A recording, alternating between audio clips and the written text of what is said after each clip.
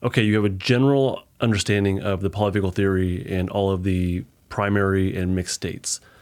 But there's a lot of information out there, and a lot of the polyvagal theory influencers or people who speak about mental health and trauma recovery, they mix up terminology or they don't seem to match from person to person, and so it's left you kind of confused. And it'd be nice to have a better understanding of how these autonomic states present in the real world. So in this episode, I'm going to do a quick breakdown of all of the official polyvagal theory autonomic states with the correct terminology.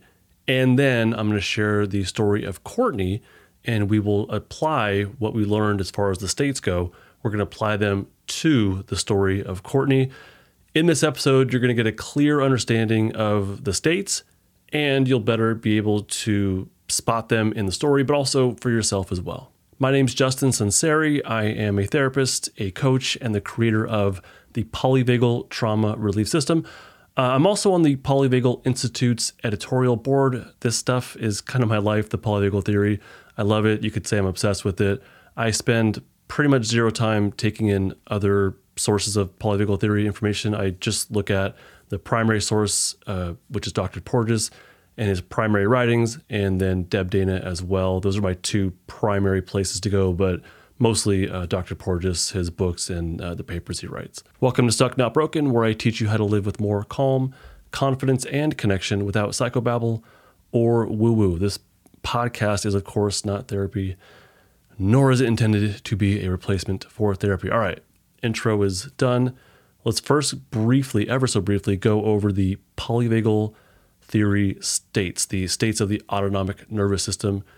The basic idea here is that the body can be prepared for more safety or more defense, just to put it super simply. The body can have different states in preparation for various levels of connection or responding to danger or even responding to life threat. So we have three primary states. Those three primary states are safety, flight, fight, and shutdown.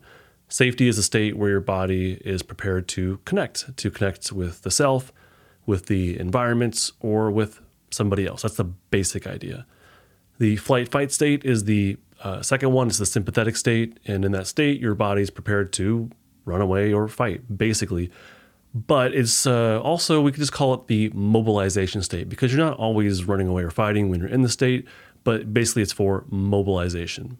And the third primary state is the shutdown state, and this is for immobilization. In danger, though, it's for immobilizing when there's like a life threat, when the body needs to collapse and death feign. So those are the three primary states. So think of this like primary colors. You have red, yellow, and blue. Primary colors exist on their own. You can't mix anything to get them. Those are the primary colors. But you can mix primary colors to get secondary colors or mixed colors, or in polyvagal theory, sometimes they're called hybrid states. I always call them mixed states. Okay, so that's the idea. When you combine the primary colors, just like when you mix paints, you get mixed colors. In the polyvagal theory, you mix primary states and you get mixed states. There are three original mixed states. That's what I call them, or the way I think about them at least. These are the three that were first, and there's three more that came after that. The original three mixed states, as I refer to them, are freeze, play, and stillness. Freeze is immobilization, just like shutdown, but it's a different flavor. Freeze is immobilization with tenseness. The muscles are tense. The heartbeat is high. Freeze is like paralysis. It's a combination of shutdown and flight fight. So the body is mobilized, but also immobile at the same time. Play is the next mixed state, and play is a combination of the safe social state plus flight fight. So safe and connected, but also mobile. And the third mixed state is stillness. Stillness is where you're immobile, but safe. So immobile, but okay with it. Stillness would be like laying down to go to sleep, meditating, even using the restroom. All these require that you're immobile, but you're okay with it. Probably right now you have some level of stillness in your system. And there's three more mixed states which were added on, or at least officially added on later. I think they all were added on actually in 2023. So that's appease, fawn, and intimacy. These are things that have been, or appease and fawn I think have been discussed, but they were officially recognized in our polyvagal world. Appease also came out in a paper discussing appeasement or in comparison to Stockholm Syndrome. So appease is the activation of all of the polyvagal states, safety plus flight fight plus shutdown. So there's like an element of each one in appeasement. Appeasement, if I were to put it super simply, is the ability to use social cues to lessen the threat during a life-threatening, ongoing scenario. That's my best understanding of it. So this would be like a hostage situation. Pretty much, if you think of Stockholm Syndrome, think of appeasement. So appease is different than fawn. Fawn is said to be a combination of flight fight with shutdown. I personally find this lacking. This came out in the book. There's no real deep paper written on this. It just is very briefly mentioned in the most recent book, Our Polyvagal World, and I find this to be kind of lacking in the way that it's described. I conceptualize fawn as mostly a dissociative shutdown state. So the primary state is shutdown, plus, I suppose, flight fight, but the behaviors of fawn, the complete surrendering of the self, the sacrificing of one's values, appearing as a non-threat to like a captor or an abuser, that's different than trying to connect with them like with appeasement. Fawn is saying, I'm going to anticipate your needs and I am not a threat, but I think that requires a huge shutdown dissociation. And I would actually argue that appease does as well, but both of those aren't really discussed in that way in the polyvagal theory literature as far as I've seen. But I don't know how someone does the behaviors of appeasement and fawn without a very significant amount of dissociative shutdown. And the last mixed state is intimacy. Intimacy is said to be shutdown plus safety, but we already know shutdown plus safety equals stillness. So the difference here is that intimacy involves another variable, which is someone else is present, a safe other is present. So basically, intimacy is stillness plus a safe other. I created a couple podcast episodes about the newer mixed states where I really kind of shared my questions and concerns about the validity of them and the necessity of them. And I'll put some links in the description for you if you're interested in those. Okay, very brief rundown of the polyvagal theory, primary states and mixed states. Now let's get to the story of Courtney. What I want you to do is, as you listen, see if you can identify when these states are active within Courtney or even the other characters in the story, and when they change, when Courtney goes from one state to another.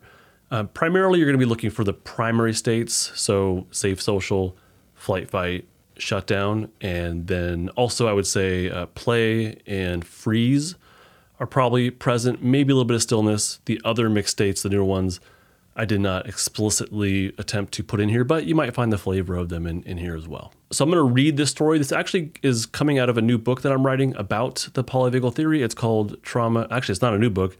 It's a rewrite of a current ebook that I have out. It's called Trauma and the Polyvagal Paradigm. So I'm including this story of Courtney in there, and it pops up a couple times in the book to illustrate or show what states are active as I'm talking about them in the book. So I'm going to read the story as I currently have it written in my draft of the book right now. Before I get into the story real quick, there shouldn't be anything that's super triggering. There's no like details of anything that I don't think is traumatic, but there is kind of some flavoring of things that might be reminiscent of trauma. So I don't know what is triggering for you or not, but this is kind of like your content warning or your trigger warning, if you want to call it that. It's just a heads up before you continue. Let me introduce you to Courtney. She's a fictionalized representation of an actual therapy client. This story is going to illustrate a sequence of going from the safe and social state down the polyvagal ladder. We'll catch up with her after each state section to unfold her story. Courtney is a really sweet, kind-hearted, soft-spoken 16-year-old girl. It begins at her aunt's house, which she pronounces as aunt or auntie. The house, but I say aunt. The house acts as a gathering place for lots of family, friends, and neighbors. There is a front house and a smaller back house. Her uncle lives in the back house where he needs constant tending to, as he's unable to walk on his own or do basic self-care. People come and go from the back house to check on and tend to the uncle. Courtney and her friends like to hang out in the back house and watch TV or mess around on their phones. On this day in particular, that's what they're doing. They're smiling and they're laughing. They make eye contact and they play fight with each other. She checks on her uncle and makes sure that he's tended to. She's compassionate, looks her uncle in the eyes gently, and smiles at him with eye crinkles. We'll stop here. I'm going to ask you a question. What state so far does it sound like Courtney has access to? And how can you tell? So if you guessed her safety state, yeah, I would agree. She's very well anchored in her safety state. She's able to check on her uncle. She's connecting with her friends. She also has access to a mixed state, which is play. Her and her friends are able to play fight. So she has plenty of safe and social activity within her, but also has some mobility, so it's play. All right, let's get back to Courtney. So she's at her aunt's house in the back house, tending to her uncle and hanging out with her friends. All of them are well anchored in their safety state as of right now. So Courtney's aunt's house is a gathering place for many people. Most of them Courtney knows.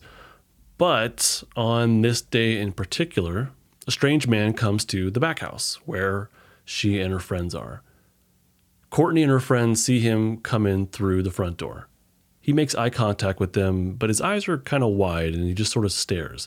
He doesn't say anything and he doesn't give them a smile or do anything really to indicate that he's friendly. The man walks to the back of the house to check on the uncle. Courtney feels a bit of hesitance and discomfort. She goes back to watching TV with her friends and they don't think about or talk about him. But then the man comes back out after a few minutes. He stands in the room with the TV where they are and asks them how old they are. They feel uncomfortable, but they say their ages, 16, 17, and 17. One of the girls tells him she has a boyfriend. The other one tells him they're too young for him and he doesn't need to worry about it. The man looks at Courtney and asks if she has a boyfriend. She says no, with an uncomfortable laugh. He asks if she wants to go to the back room with him to check on her uncle, and she says no. Her friends chime in and tell him to leave them alone. They're too young for him, and he's acting weird. Courtney feels an impulse to leave, but also feels stuck in her spot, terrified of this strange man that is far bigger than her. He approaches the three girls, and his tone gets more firm. "Little girls shouldn't be talking to no man like that," he said.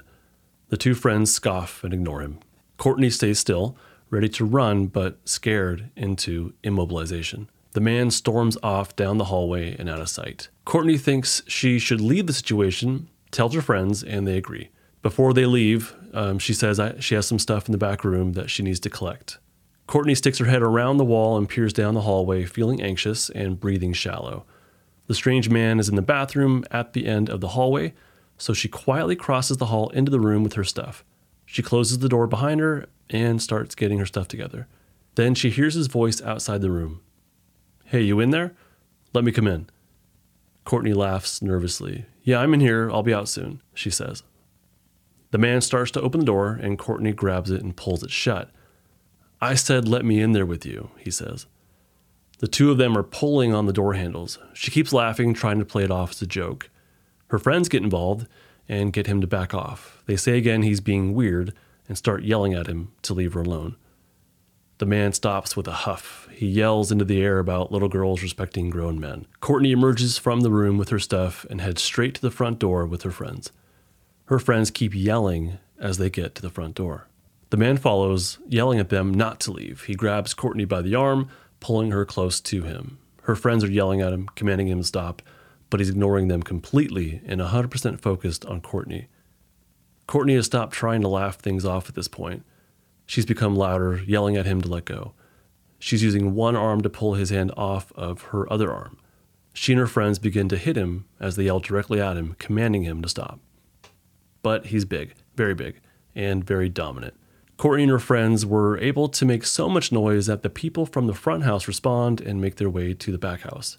One of Courtney's uncles intervenes and the strange man backs off. We'll pause here before going to the next piece of the story, and the question I have for you here is, What state do you recognize or do you see that Courtney's in or her friends as well? And when did you notice those shifts happening in the story?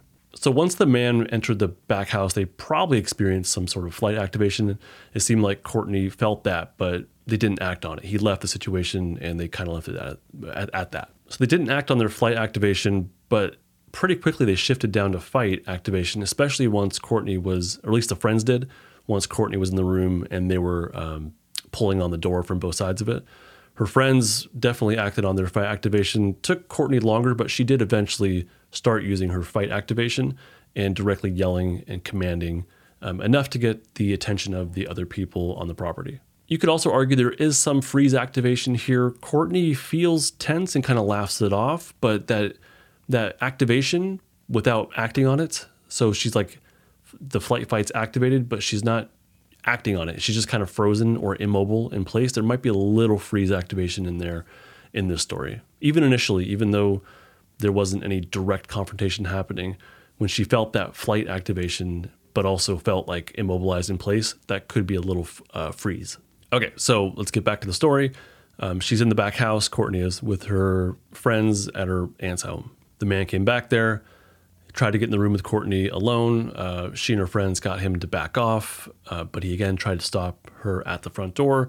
They made enough noise to where people at the front house came to the back house. One of the uncles intervenes, and the strange man basically leaves. So we'll pick it up from there. The strange man laughs it off and marches to the front house, finally leaving the girls alone. Courtney and her friends explained what happened to the aunt and the others that gathered around. They explained how he was acting weird, how he tried to be alone with Courtney, and how he grabbed at her. They tell him everything using their voices loudly and forcefully. They demand action be taken, that the uncles, quote unquote, beat his ass. Her aunt says, "We heard you yelling, then we checked the security cameras and saw everything before coming down here." The aunt looks Courtney up and down and says, "He wouldn't act that way if you didn't lead him on." Courtney is stunned. Her eyes go wide and she stands still. "Lead him on," she checks herself. "I'm wearing a t-shirt, auntie. We were just watching TV. I've seen you and your friends back here before. I've seen you talking to the men and tying up your shirts and showing your skin." Courtney feels the energy leave her body. She goes numb and her shoulders slump down in defeat. The aunt continues, "Don't be coming around here no more. You and your little friends can go somewhere else." Courtney hangs her head and walks slowly off. Her friends put their arm around her, yelling back at the aunt about what really happened and how wrong this is, how they don't deserve this. Okay, so what did you notice in this piece, and particularly focusing on the difference between freeze and shutdown? Did you see something different here? Courtney, she just kind of like, the energy just gets drained from, it leaves her body. She slumps down, her head's down, and she walks off. She seems very defeated. This is what I would say is shutdown. This is shutdown in a real life scenario. She didn't flat out immobilize and like collapse and faint. That would be the extreme version of shutdown in maybe a real life threatening scenario. But in this scenario, she is not safe. She can't run away from it. Kind of could fight against it, but still isn't safe. The man, there's no repercussion. There's no justice here, right? He's still there and he's still very much a threat. And the people in her life who are supposed to care about her the most and protect her, they're not. So yeah, she kind of goes into a shutdown and just the energy leaves her body. So that's the story of Courtney. I know, super depressing, kind of leaving you on a low note here, I guess. But when this person, and of course this is super anonymized, but when this person came to me in therapy, we were able to process this, and she was able to climb out of her polyvagal ladder, talking about the situation and coming out of shutdown, because it definitely lingered in her system for quite a while.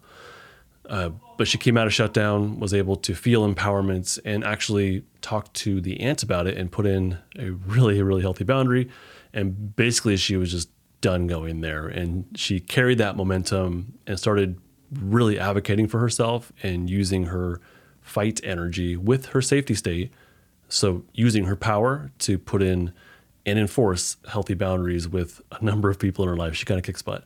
So it ends up okay, I suppose. I'm sad she had to go through this, but she definitely grew from it and was able to process it and empower yourself. I hope that benefited you. I hope you can clearly see some of the polyvagal states in action, how they could realistically look day to day. If you're in my community, this whole week we're spending each day, we're dissecting the story and talking about these states and also how to recognize them within yourself. If you're interested in joining me in my private community or making progress on your trauma recovery journey, I have something called the Stuck Not Broken Total Access membership. It gives you total access to a private community, which is small and cozy. It's not thousands of people like you'd find on a free Facebook community.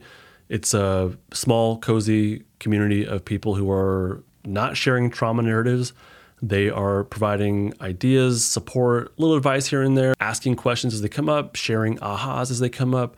It's an awesome little community. I'm super proud of everybody in there. But on top of the community, there's also my trauma recovery courses. There's 3 of them, and those 3 put together form my Polyvagal trauma relief system. They teach you the polyvagal theory simply and clearly in 2 hours. The second phase is building safety anchors, which is building the strength of your safety state, and in preparation for the third state, third phase. And the third phase is unstucking defensive states, which teaches you how to actively and compassionately feel all of what it's like to be you, including the defensive state stuff, including the trauma stuff. It does not force you to retell trauma narratives. It doesn't push you farther than you're able to go, but it is the third phase of actually relieving your stuck defensive state. If you want to learn more about that, head on over to justinlmft.com/total access. Again, justinlmft.com/total access. I will also have a link for you in the description. I'm really glad that you're here as a part of the podcast, and I hope to welcome you in the community. Fellow Stucknut, I really hope this episode has been a helpful resource for you in your own trauma recovery journey or just understanding this polyvagal stuff. Bye. This podcast is not therapy, not intended to be therapy or be a replacement for therapy. Nothing in this creates or indicates a therapeutic relationship. Please consult with your therapist or seek for one in your area if you are experiencing mental health symptoms. Nothing in this podcast should be construed to be specific life advice. It is for educational and entertainment purposes only. More resources are available in the description of this episode and in the footer of justinlmft.com.